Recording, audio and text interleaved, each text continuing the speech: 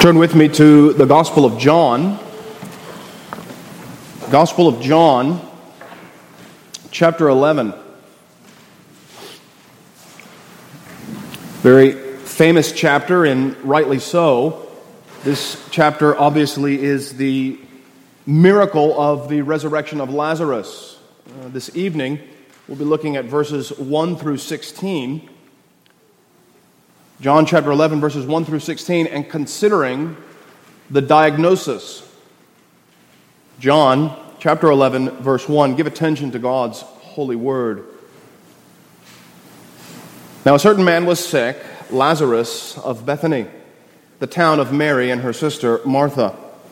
It was that Mary who anointed the Lord with fragrant oil and wiped his feet with her hair, whose brother Lazarus was sick. Therefore the sisters sent to him, saying, Lord, behold, he whom you love is sick. When Jesus heard that, he said, This sickness is not unto death, but for the glory of God, that the Son of God may be glorified through it. Now Jesus loved Martha and her sister and Lazarus. So when he heard that he was sick, he stayed 2 more days in that place where he was. Then after this, he said to the disciples, Let us go to Judea again. The disciples said to him, Rabbi, lately the Jews sought to stone you, and are you going there again? And Jesus answered, Are there not 12 hours in the day? If anyone walks in the day, he does not stumble, because he sees the light of this world. But if one walks in the night, he stumbles, because the light is not in him. These things he said, and after that he said to them, Our friend Lazarus sleeps, but I go that I may wake him up. Then his disciples said, Lord, if he sleeps, he will get well. However, Jesus spoke of his death, but they thought that he was speaking about taking rest in sleep. Then Jesus said to them plainly, Lazarus is dead, and I am glad for your sakes that I was not there, that you may believe. Nevertheless, let us go to him. And then Thomas, who is called the twin, said to his fellow disciples, Let us also go, that we may die with him. Let us pray.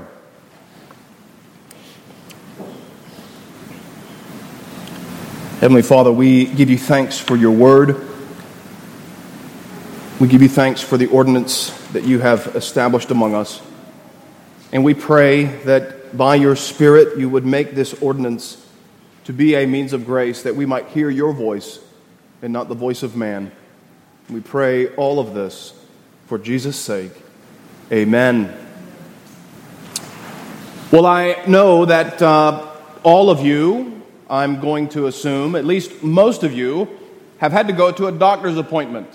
And as you go to the doctor's appointment, you go there to get testing, or perhaps it's for an annual checkup. And whenever we go to the doctor, there's always a little bit of apprehension. There's a little bit of concern. It may not be a serious or weighty apprehension. It may not be a serious or weighty concern. When serious issues happen to us, to that degree, the concern goes up and up and up. And what is the thing that we're concerned with? We're concerned with the diagnosis. We're concerned that this headache that I'm having means I have a brain tumor. Or this pain in my hip means that I have bone cancer. Or whatever it may be. These heart palpitations mean that I need some type of heart surgery. The diagnosis of our physical health is often the source of a lot of angst for us. Now, at one level, this is to be expected. God made us to dwell in our bodies. The body is good. Physical life is good. And to live in God's creation is a good thing. And yet,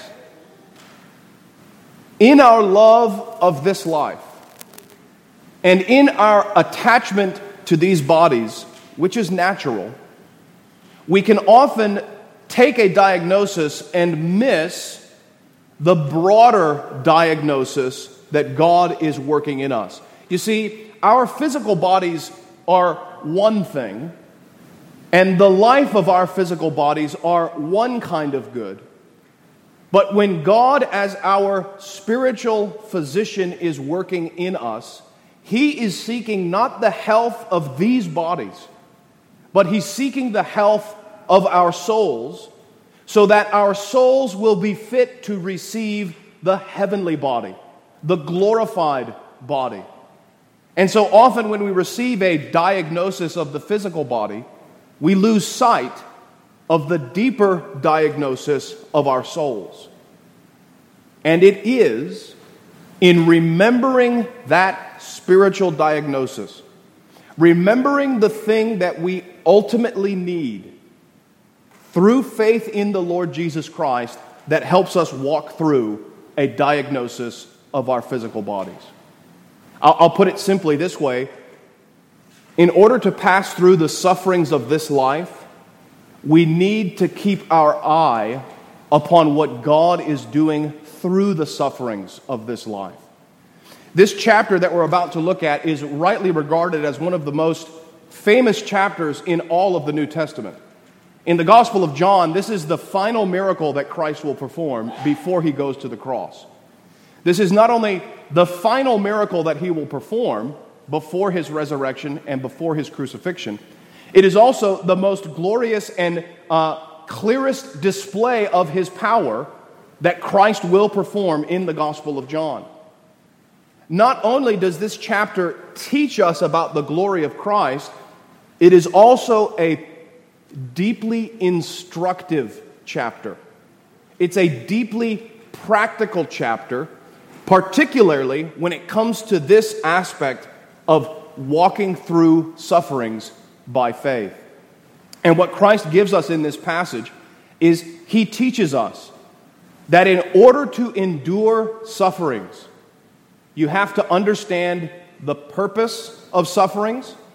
You have to follow his example of walking through sufferings. And you have to keep in mind the means by which we walk through our sufferings. In order to walk through sufferings in this life, we have to keep in mind the purpose of our sufferings. We have to keep in mind the example of how to walk through our sufferings. And we have to keep in mind the means by which we walk through these sufferings. There's going to be three things that we see in this passage. Verses 1 through 6 is the purpose of our sufferings. Verses 7 through 11 is the example of walking through our sufferings. And verses 12 through 16 is the means by which we walk through our sufferings. Now I'm going to simplify these even further. And I'll just give you a one-word definition for each of these things. The purpose of our sufferings is the glory of God. The example of how to walk through our sufferings is Christ. And the means by which we walk through our sufferings is faith. Glory, Christ, and faith. The purpose of our sufferings is God's glory. The example is Christ. And the means is faith. Now we're going to see that as we look at these passages. But I want to make a comment more broadly about this chapter as a whole. As we get into this chapter, you're going to see that it's very episodic. What does that mean? It means it takes place over a series of episodes. There's various scenes in this chapter. And the way that you know there's different scenes in this chapter is by the transition between places. This is a rule of thumb as you're reading the scriptures and you notice the setting changes. Something happens in this city and then the scene moves to another city. Well, now you've got a different scene. The story is moving forward and it's teaching a different point. In this chapter, there's really 5 episodes. 1 through 16 is the one we're going to look at tonight. 17 through 27, 28 through 37, 38 through 44, and then 45 through the end of the chapter. So there's these 5 episodes that happen throughout this chapter, and in each of them, there is a group that's being dealt with. There's a group that's being dealt with, and that group is represented by one individual. In this passage, the group that's being dealt with are the disciples. The disciples are the ones that Christ is teaching, and they're represented by Thomas. Thomas is the only other person who's given a voice in this little episode, and we're going to see this as we go throughout chapter 11. There's the episode, there's a group that's being dealt with, and a representative that interacts with Christ. Here, it's the group of the disciples. Now, one of the things that you realize about the disciples as you read the Gospels is that they're still learning. They have a long way to go in the gospel narratives. They are often very unperceptive. They're often very slow to realize what Christ is trying to teach them, and they often misunderstand our Lord's words. We see the same thing here. But the reason it's important to recognize this about this passage, especially for you young folks, Christ takes time to teach these disciples before they go through sufferings. You know, in this passage, the disciples aren't the ones that are really suffering. It's Mary, Martha, Lazarus, and Jesus. But the disciples themselves, the 12, represented by Thomas, are not really connected to these people the way that Christ is and that Mary and Martha is. And Christ is now using this as an occasion to teach them about sufferings and how to move through them.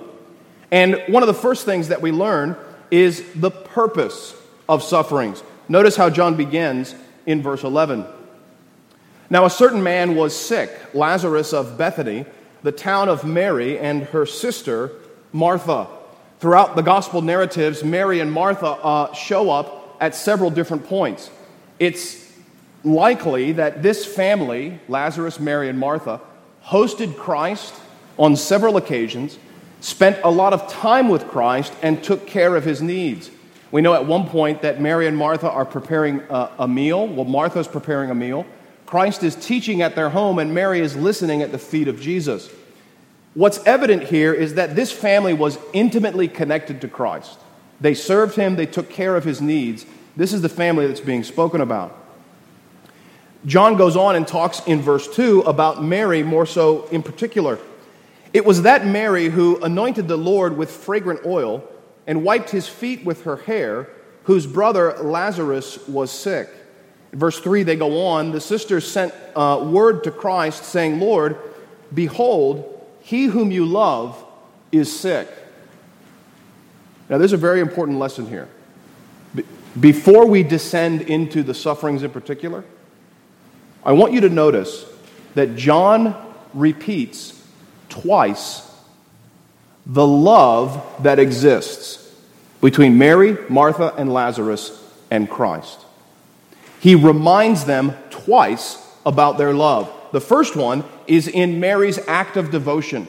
It says that Mary was the one who anointed the Lord's feet and wiped it with her hair. Now, there's some mistake about this. Some have said this is the sinful woman when Christ was sitting with Simon the Pharisee, and this sinful woman comes in, and she's weeping, and she breaks the alabaster flask, and she wipes the Lord's feet with her tears. Some have said this is the same Mary. It's not, because that event happens in a different city. Mary served the Lord in the city of Bethany. Those are not the same person. They're not the same woman. What this act of devotion showed, however, was Mary's love and care for Christ. She loved him so much that she was willing to wipe his feet with the very hair of her head. And then they communicate to Christ, Lord, the one whom you love is sick. Now, there's a very important lesson here for us, because if you're like me, you've gone through some sufferings in your life. You've received the diagnoses, the diagnosis that you didn't want to receive. The thing that you feared came true. And in the midst of those reports, it's easy to forget that the Lord loves you. But John reminds us, Christ reminds us through this example, that God's love to his people is unchanged by the circumstances he puts them through. Paul will say in Romans chapter 8 that neither height nor depth, sword, famine, pestilence, nothing can separate us from the love of God which is in Christ Jesus. Now, Romans chapter 8 is also an important chapter for sufferings, because Paul says in Romans chapter 8, the sufferings of this life cannot be compared to the glory that shall be revealed in us. And so I want to remind you, brothers and sisters, if you believe in the Lord Jesus Christ, Christ and God the Father love you, even when you get cancer, even when your child dies, even when the sufferings and the diagnosis that you didn't want to receive comes your way. God loves you, and He may send you through these sufferings. So John reminds us of this, and then Jesus reminds us of the purpose of sufferings. Look at what He says in verse 4. When Jesus heard that, He said, "This sickness is not unto death, but for the glory of God, that the Son of God may be glorified through it." Now He comes to the particular purpose. He teaches us very clearly what the purpose of these sufferings is for. Notice how He phrases this. The sickness is not unto death. Now, we know later on, Lazarus is going to die. In fact, within this episode, Lazarus has already died. So what does Christ mean when He says the sickness is not unto death? Christ is speaking about the purpose of this event. That the purpose of this sickness doesn't end with the death of Lazarus. That's not the purpose of it. But the purpose is higher and greater. The purpose of this sickness is so that God the Father would be glorified through His Son in the midst of it. Now, this is the purpose for the whole chapter. In each of the episodes, we're going to see that Christ is glorified through this sickness in different ways. But at this point, and just simply in this connection, Christ tells us that these sufferings, this diagnosis, is not unto death. It's unto the glory of God. You ever visited somebody in the hospital? You ever visited somebody on their deathbed? There's often two types of people on their deathbed who've gotten the diagnosis. One are those who maybe don't believe in Christ, maybe they don't have a strong faith in Christ.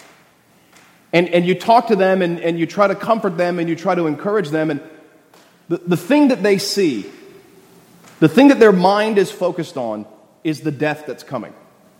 They see the sickness that they're enduring as unto death. That's all they can see. And that often leads them to maybe despair, despondency, losing hope, weeping, gnashing of teeth, regret, all these kind of things that come up when we think the sickness is unto death. There's another kind of person you'll meet on their deathbed, the one who's been sanctified by the work of the Spirit, the one who has a very strong faith in the Lord Jesus Christ, the one who understands that here we have no abiding city, but we seek a city which has foundations, one that recognizes that in this tabernacle we groan, waiting for our perfect habitation, our glorified body. The one who has a strong faith in Christ and recognizes that this sickness I'm going through is for the glory of God is able to endure. You ever met somebody like that on their sickbed? As a pastor, you go and visit people, and I come back edified. I went to edify them, but they're edifying me because their eyes are fixed on the glory of God in the midst of their sicknesses, in the midst of their trials. And so Christ teaches us what the purpose of this sickness is. It's not unto death. It's unto the glory of God. But notice, so that the Son of God may be glorified through it. Now, at this point, we need a practical application because all of us are disciples. Perhaps we've gone through sufferings in our family experiences. Perhaps we have yet to go through serious sufferings. How do we get to this point? How do we understand when the cancer diagnosis comes, how can we be prepared to see it as unto the glory of God?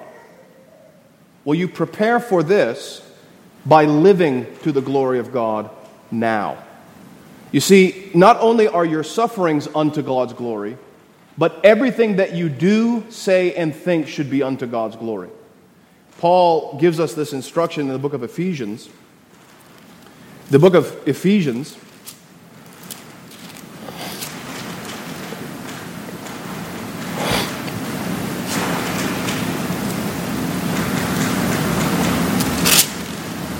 The book of Colossians. The book of Colossians.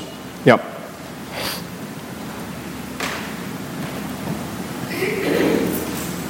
The book of Colossians, verse 17 of chapter 3, Paul is talking about how to live as the elect of God, and he says, "Whatever you do in word or deed, do all in the name of the Lord Jesus Christ, giving thanks to God the Father through him." What Paul is saying is that everything you do should be done with an eye to God's glory. It should be done as an act of thanksgiving and praise to the Lord Jesus Christ. And we train ourselves in this. We practice this habit so that when the diagnosis does come, we're able to glorify God in it. You know, I've often found myself in prayer asking the Lord to give me strength to glorify him. And sometimes my thoughts go to being a martyr for Christ and laying down my life for Christ and making this ultimate sacrifice for the Lord Jesus Christ. But then sometimes the Lord convicts me and he says, you want to lay down your life for Christ, but you can't lay down your phone for Christ. You want to be a mighty martyr for the Lord, but you can't make a sacrifice of praying to me, of devoting yourself to the Scriptures, of doing small things now before that day comes. Well, likewise, when the diagnosis comes, and all of us will receive this diagnosis. I knew a Marine once that said to me, everybody has a toe tag. The difference is the date that's written on it. We're all going to receive this diagnosis, and to be able to glorify God when that happens, we have to live for his glory now. Well, the Lord goes on teaching us about the purpose and living this out by his example in verse 5. Notice once again, John repeats that Jesus loved this family. Jesus loved Martha and her sister and Lazarus. When the Bible repeats something multiple times, it's as if it's highlighting it in bold and increasing the font size so that it fills the page. Notice what John has done here. In the midst of this diagnosis, God loves you, even when the diagnosis comes. Because it's easy to forget that, isn't it? When we go through the sufferings, it's easy to forget. Jesus loved Martha and her sister and Lazarus. Verse 6, so when he heard that he was sick, he stayed 2 more days in the place where he was.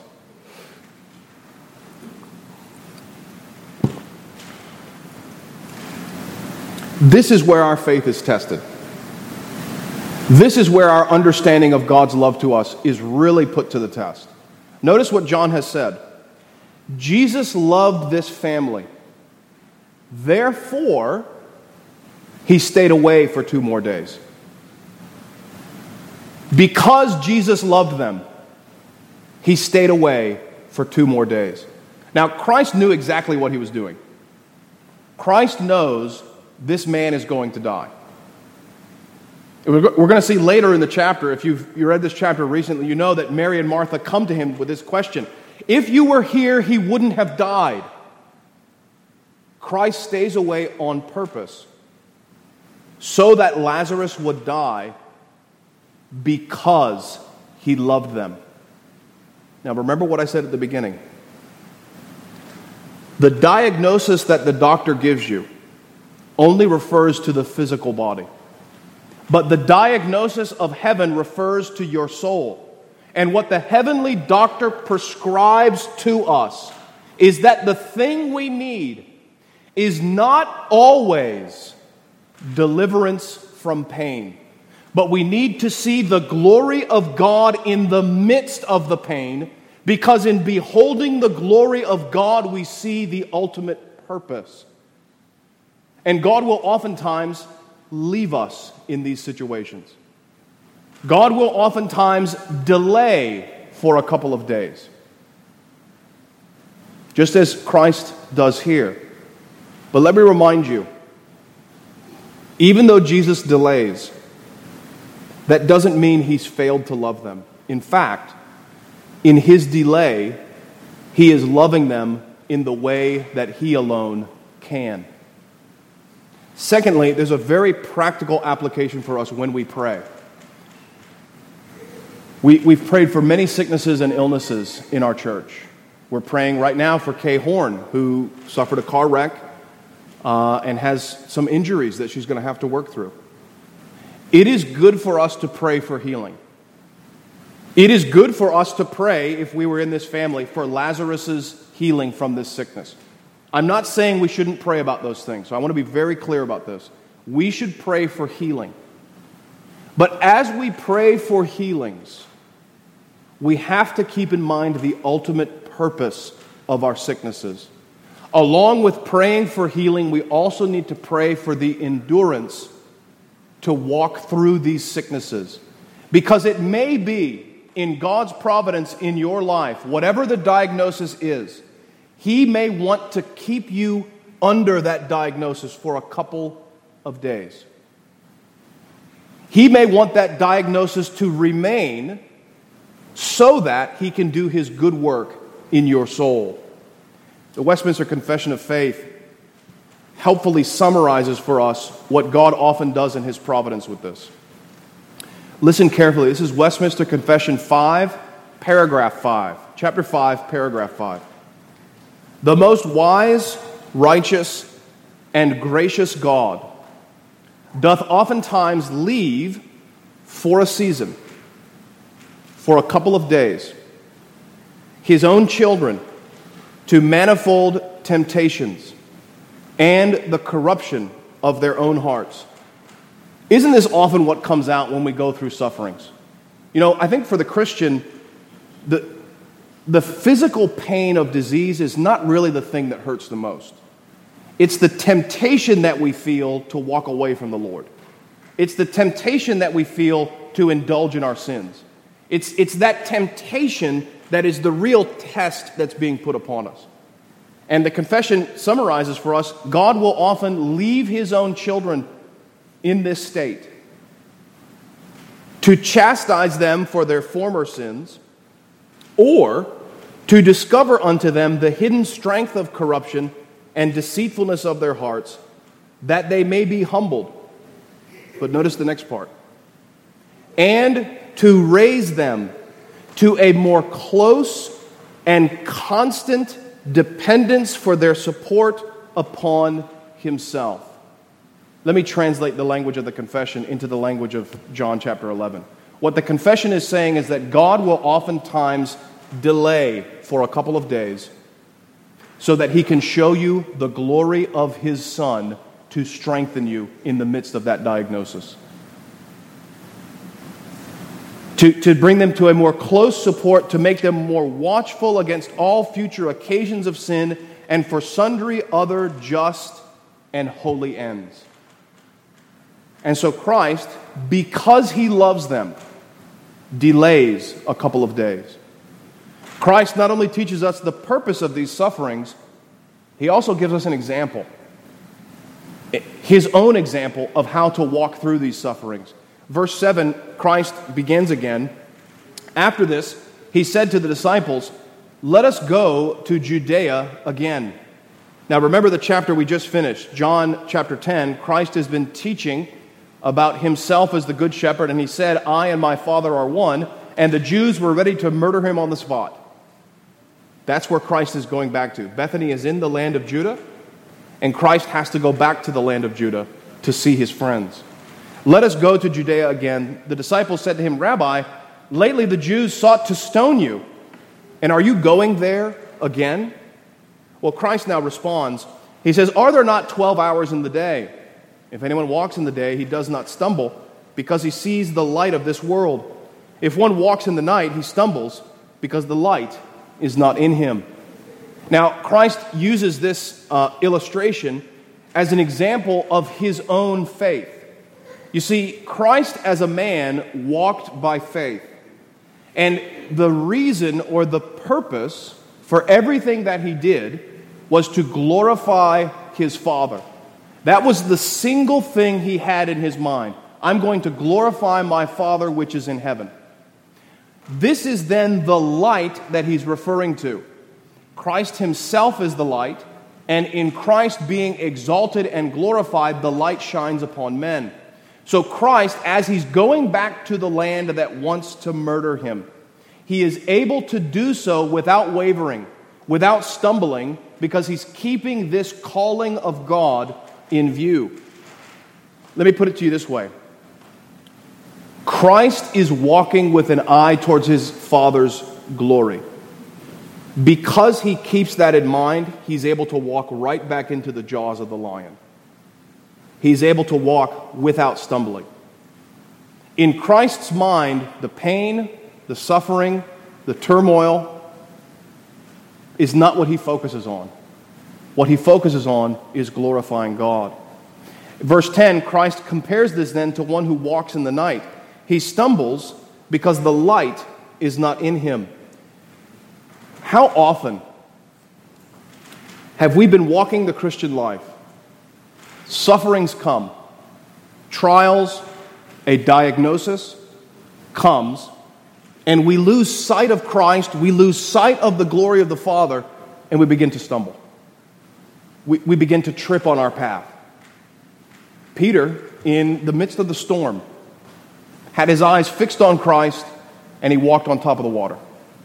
In the midst of a thunderstorm, when he began to look away from Christ, he began to sink under the waves. Same idea here. The one who does not walk with his eyes on Christ begins to stumble and to fall. This is one of the great antidotes. This is one of the great antivirals, so to speak, when it comes to resisting temptations to sin. Because the way that our flesh works is that when we suffer and things are not going our way, that's when our flesh wants to entice us to sin. That's when our flesh wants to drive us to sin against our Father. And if we look at the sufferings, if we lose sight of the glory of Christ, we'll stumble. We'll fall into our sins. But Christ is reminding us, keep your eyes fixed on the light and keep walking according to his calling. This is Christ's own example. Now keep in mind what Christ is committing to here. As far as the disciples know, Christ will be murdered if he goes back to Judea again. In fact, we know Christ is going to be murdered in Judea again. But because Christ is doing the will of his Father, he's willing to risk this. He's willing to hazard this and go into this place. Well, Christ keeps speaking to them. And he says, these things he said, and after that he said to them, our friend Lazarus sleeps, but I go that I may wake him up. Now remember Christ and his knowledge of this situation. Christ knows that this man is dead. But I want you to see how Christ's faith is able to sweeten his language about this situation. Because of Christ's faith in his Father, and because Christ knows that Lazarus will rise again, he says, our friend is asleep, but I'm going to wake him up. He uses this very homely and comforting language. Even though he's actually dead, in the light of the gospel and in the light of Christ, he's only sleeping. That's all that's going on here. This is why Paul can say in several places of Scripture, our light and momentary affliction. The minor inconveniences of this life, this short time period that we're in the body, does not compare to the glory of God that shall be revealed in us. The same kind of thing is going on here. Because Christ sees the glory of the Father, he's able to sweeten his language about this and speak in this way. This is very important for us to recognize, especially about the way we talk about things in our life. You know, it's often the case, the language that we use about our sufferings becomes a self-fulfilling prophecy, doesn't it? Something happens to us and we begin to characterize it in a certain way, and then we can only ever see it in that way because our language is powerful. It directs us in a certain way. You know, my son, we went to Florida one time. My son was 2. And we went to Disneyland we had a timeshare that Mandy's grandparents let us use. And on the drive down, we're telling our son on the car ride, we're going to Florida. We're going to Florida. We kept saying that to him. So he's thinking Florida, Florida, Florida. We get to the place, and there was a pool at this timeshare, and we're hanging out around the pool, and Nathaniel's asking us, are we in Florida? Yes, we've made it to Florida. We're here in Florida. Well, we go back up to the room and have dinner. Then Nathaniel says, I want to go to Florida. Like, well, we're in Florida. What are you talking about? No, I want to go back to Florida. Like, well, we're in Florida. He thought the pool was Florida. So when he said, I want to go to Florida, he meant the pool, because you see, his language was coloring the way he was viewing it. Likewise here, Christ's language colors the way that he views this suffering. Likewise for us. Now, in the Westminster Confession and other places, God's providence over humanity is characterized in two ways. Towards the wicked, his hard providence are judgments.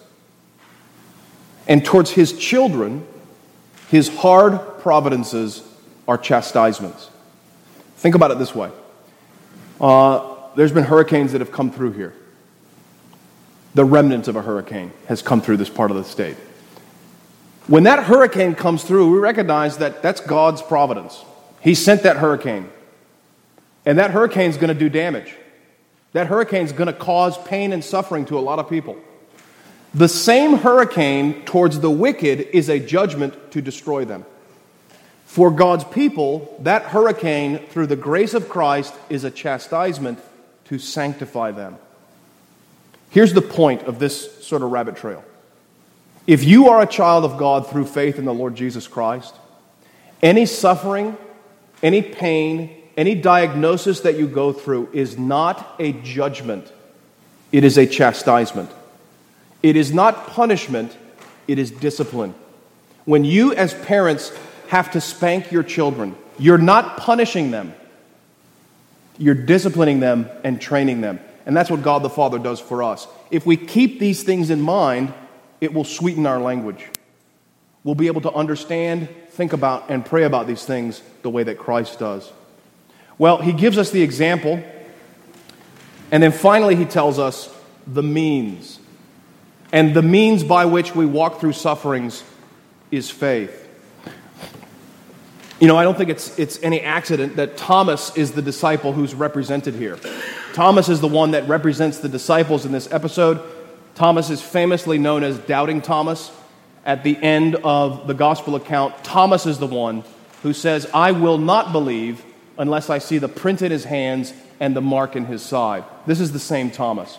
And Thomas represents the disciples, and he represents their misunderstanding of what Christ is saying, but he also represents the unbelief of the disciples. Look at what happens. The disciples misunderstand what Christ is saying. His disciples said, Lord, if he sleeps, he will get well. However, Jesus spoke of his death, but they thought that he was speaking about taking rest in sleep. And then Jesus said to them plainly, Lazarus is dead. Very interesting phrase that John uses here. Christ is very blunt with the disciples at this point. He's been using gracious language. He uses comforting and soft language to try and bring them along, but they misunderstand it, and so he has to become very blunt with them. Lazarus is dead. He lets that sink in, and he says, and I'm glad for your sakes that I was not there, that you may believe. Nevertheless, let us go to him. Now, Christ explains this whole episode in this exchange with Thomas. And he says, Lazarus died,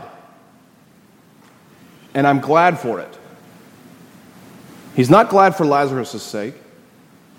He's not even glad for his own sake. He's glad for the disciples' sake, because he knows that in this episode, he's going to give them an example, and he's going to give them a reason to believe. Everything that Christ does in your life is to strengthen your faith.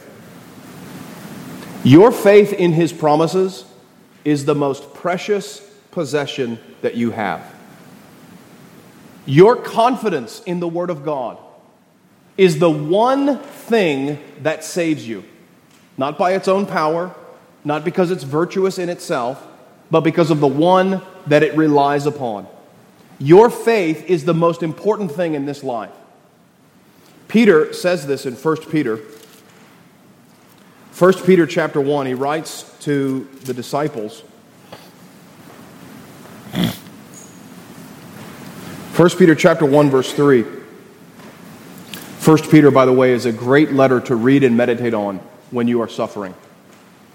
He says, "Blessed be the God and Father of our Lord Jesus Christ, who according to His abundant mercy has begotten us again to a living hope through the resurrection of Jesus Christ from the dead, to an inheritance incorruptible and undefiled, and that does not fade away, reserved in heaven for you, who are kept by the power of God." Period. No, that's not what he wrote. You are kept by the power of God through faith for salvation to be revealed in the last time. Your faith is God's power at work in your life.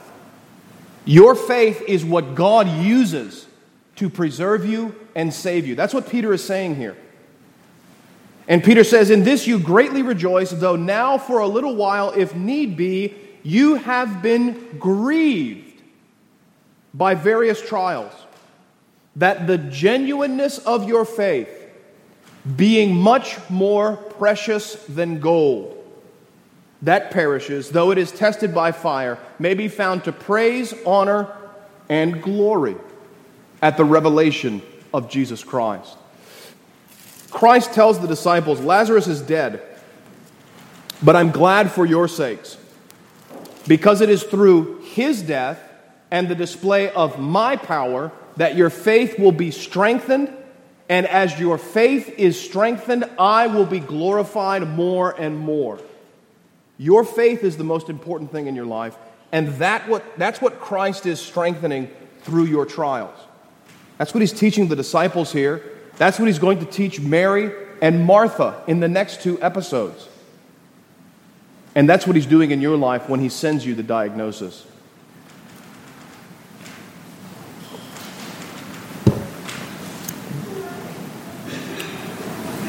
These are sober lessons, but these are the lessons that save the soul. These are lessons that no one really wants to go through. No one really wants to be taught this.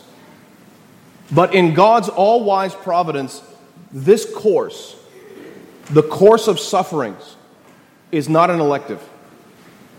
This is a core requirement in the school of Christ. As His disciples, He does teach us how to endure these sufferings. But remember why. He does it because He loves you. He does it because He sanctifies you. He does it because He wants your faith to shine like gold that is purified in the fire. And if that is accomplished, God is satisfied, your soul will be saved, and the diagnosis will have proved true. Let us pray.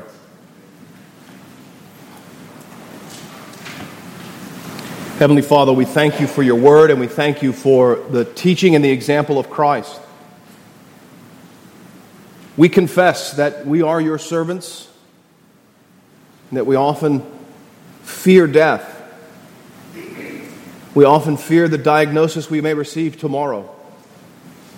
But we know that through the teaching and the example of Christ and the faith that is wrought in us by Your Spirit, You will give us the ability to endure. We ask You, O Lord, to do so, and especially those that are going through sufferings right now, that You would comfort and strengthen their hearts through the grace of Christ and His gospel.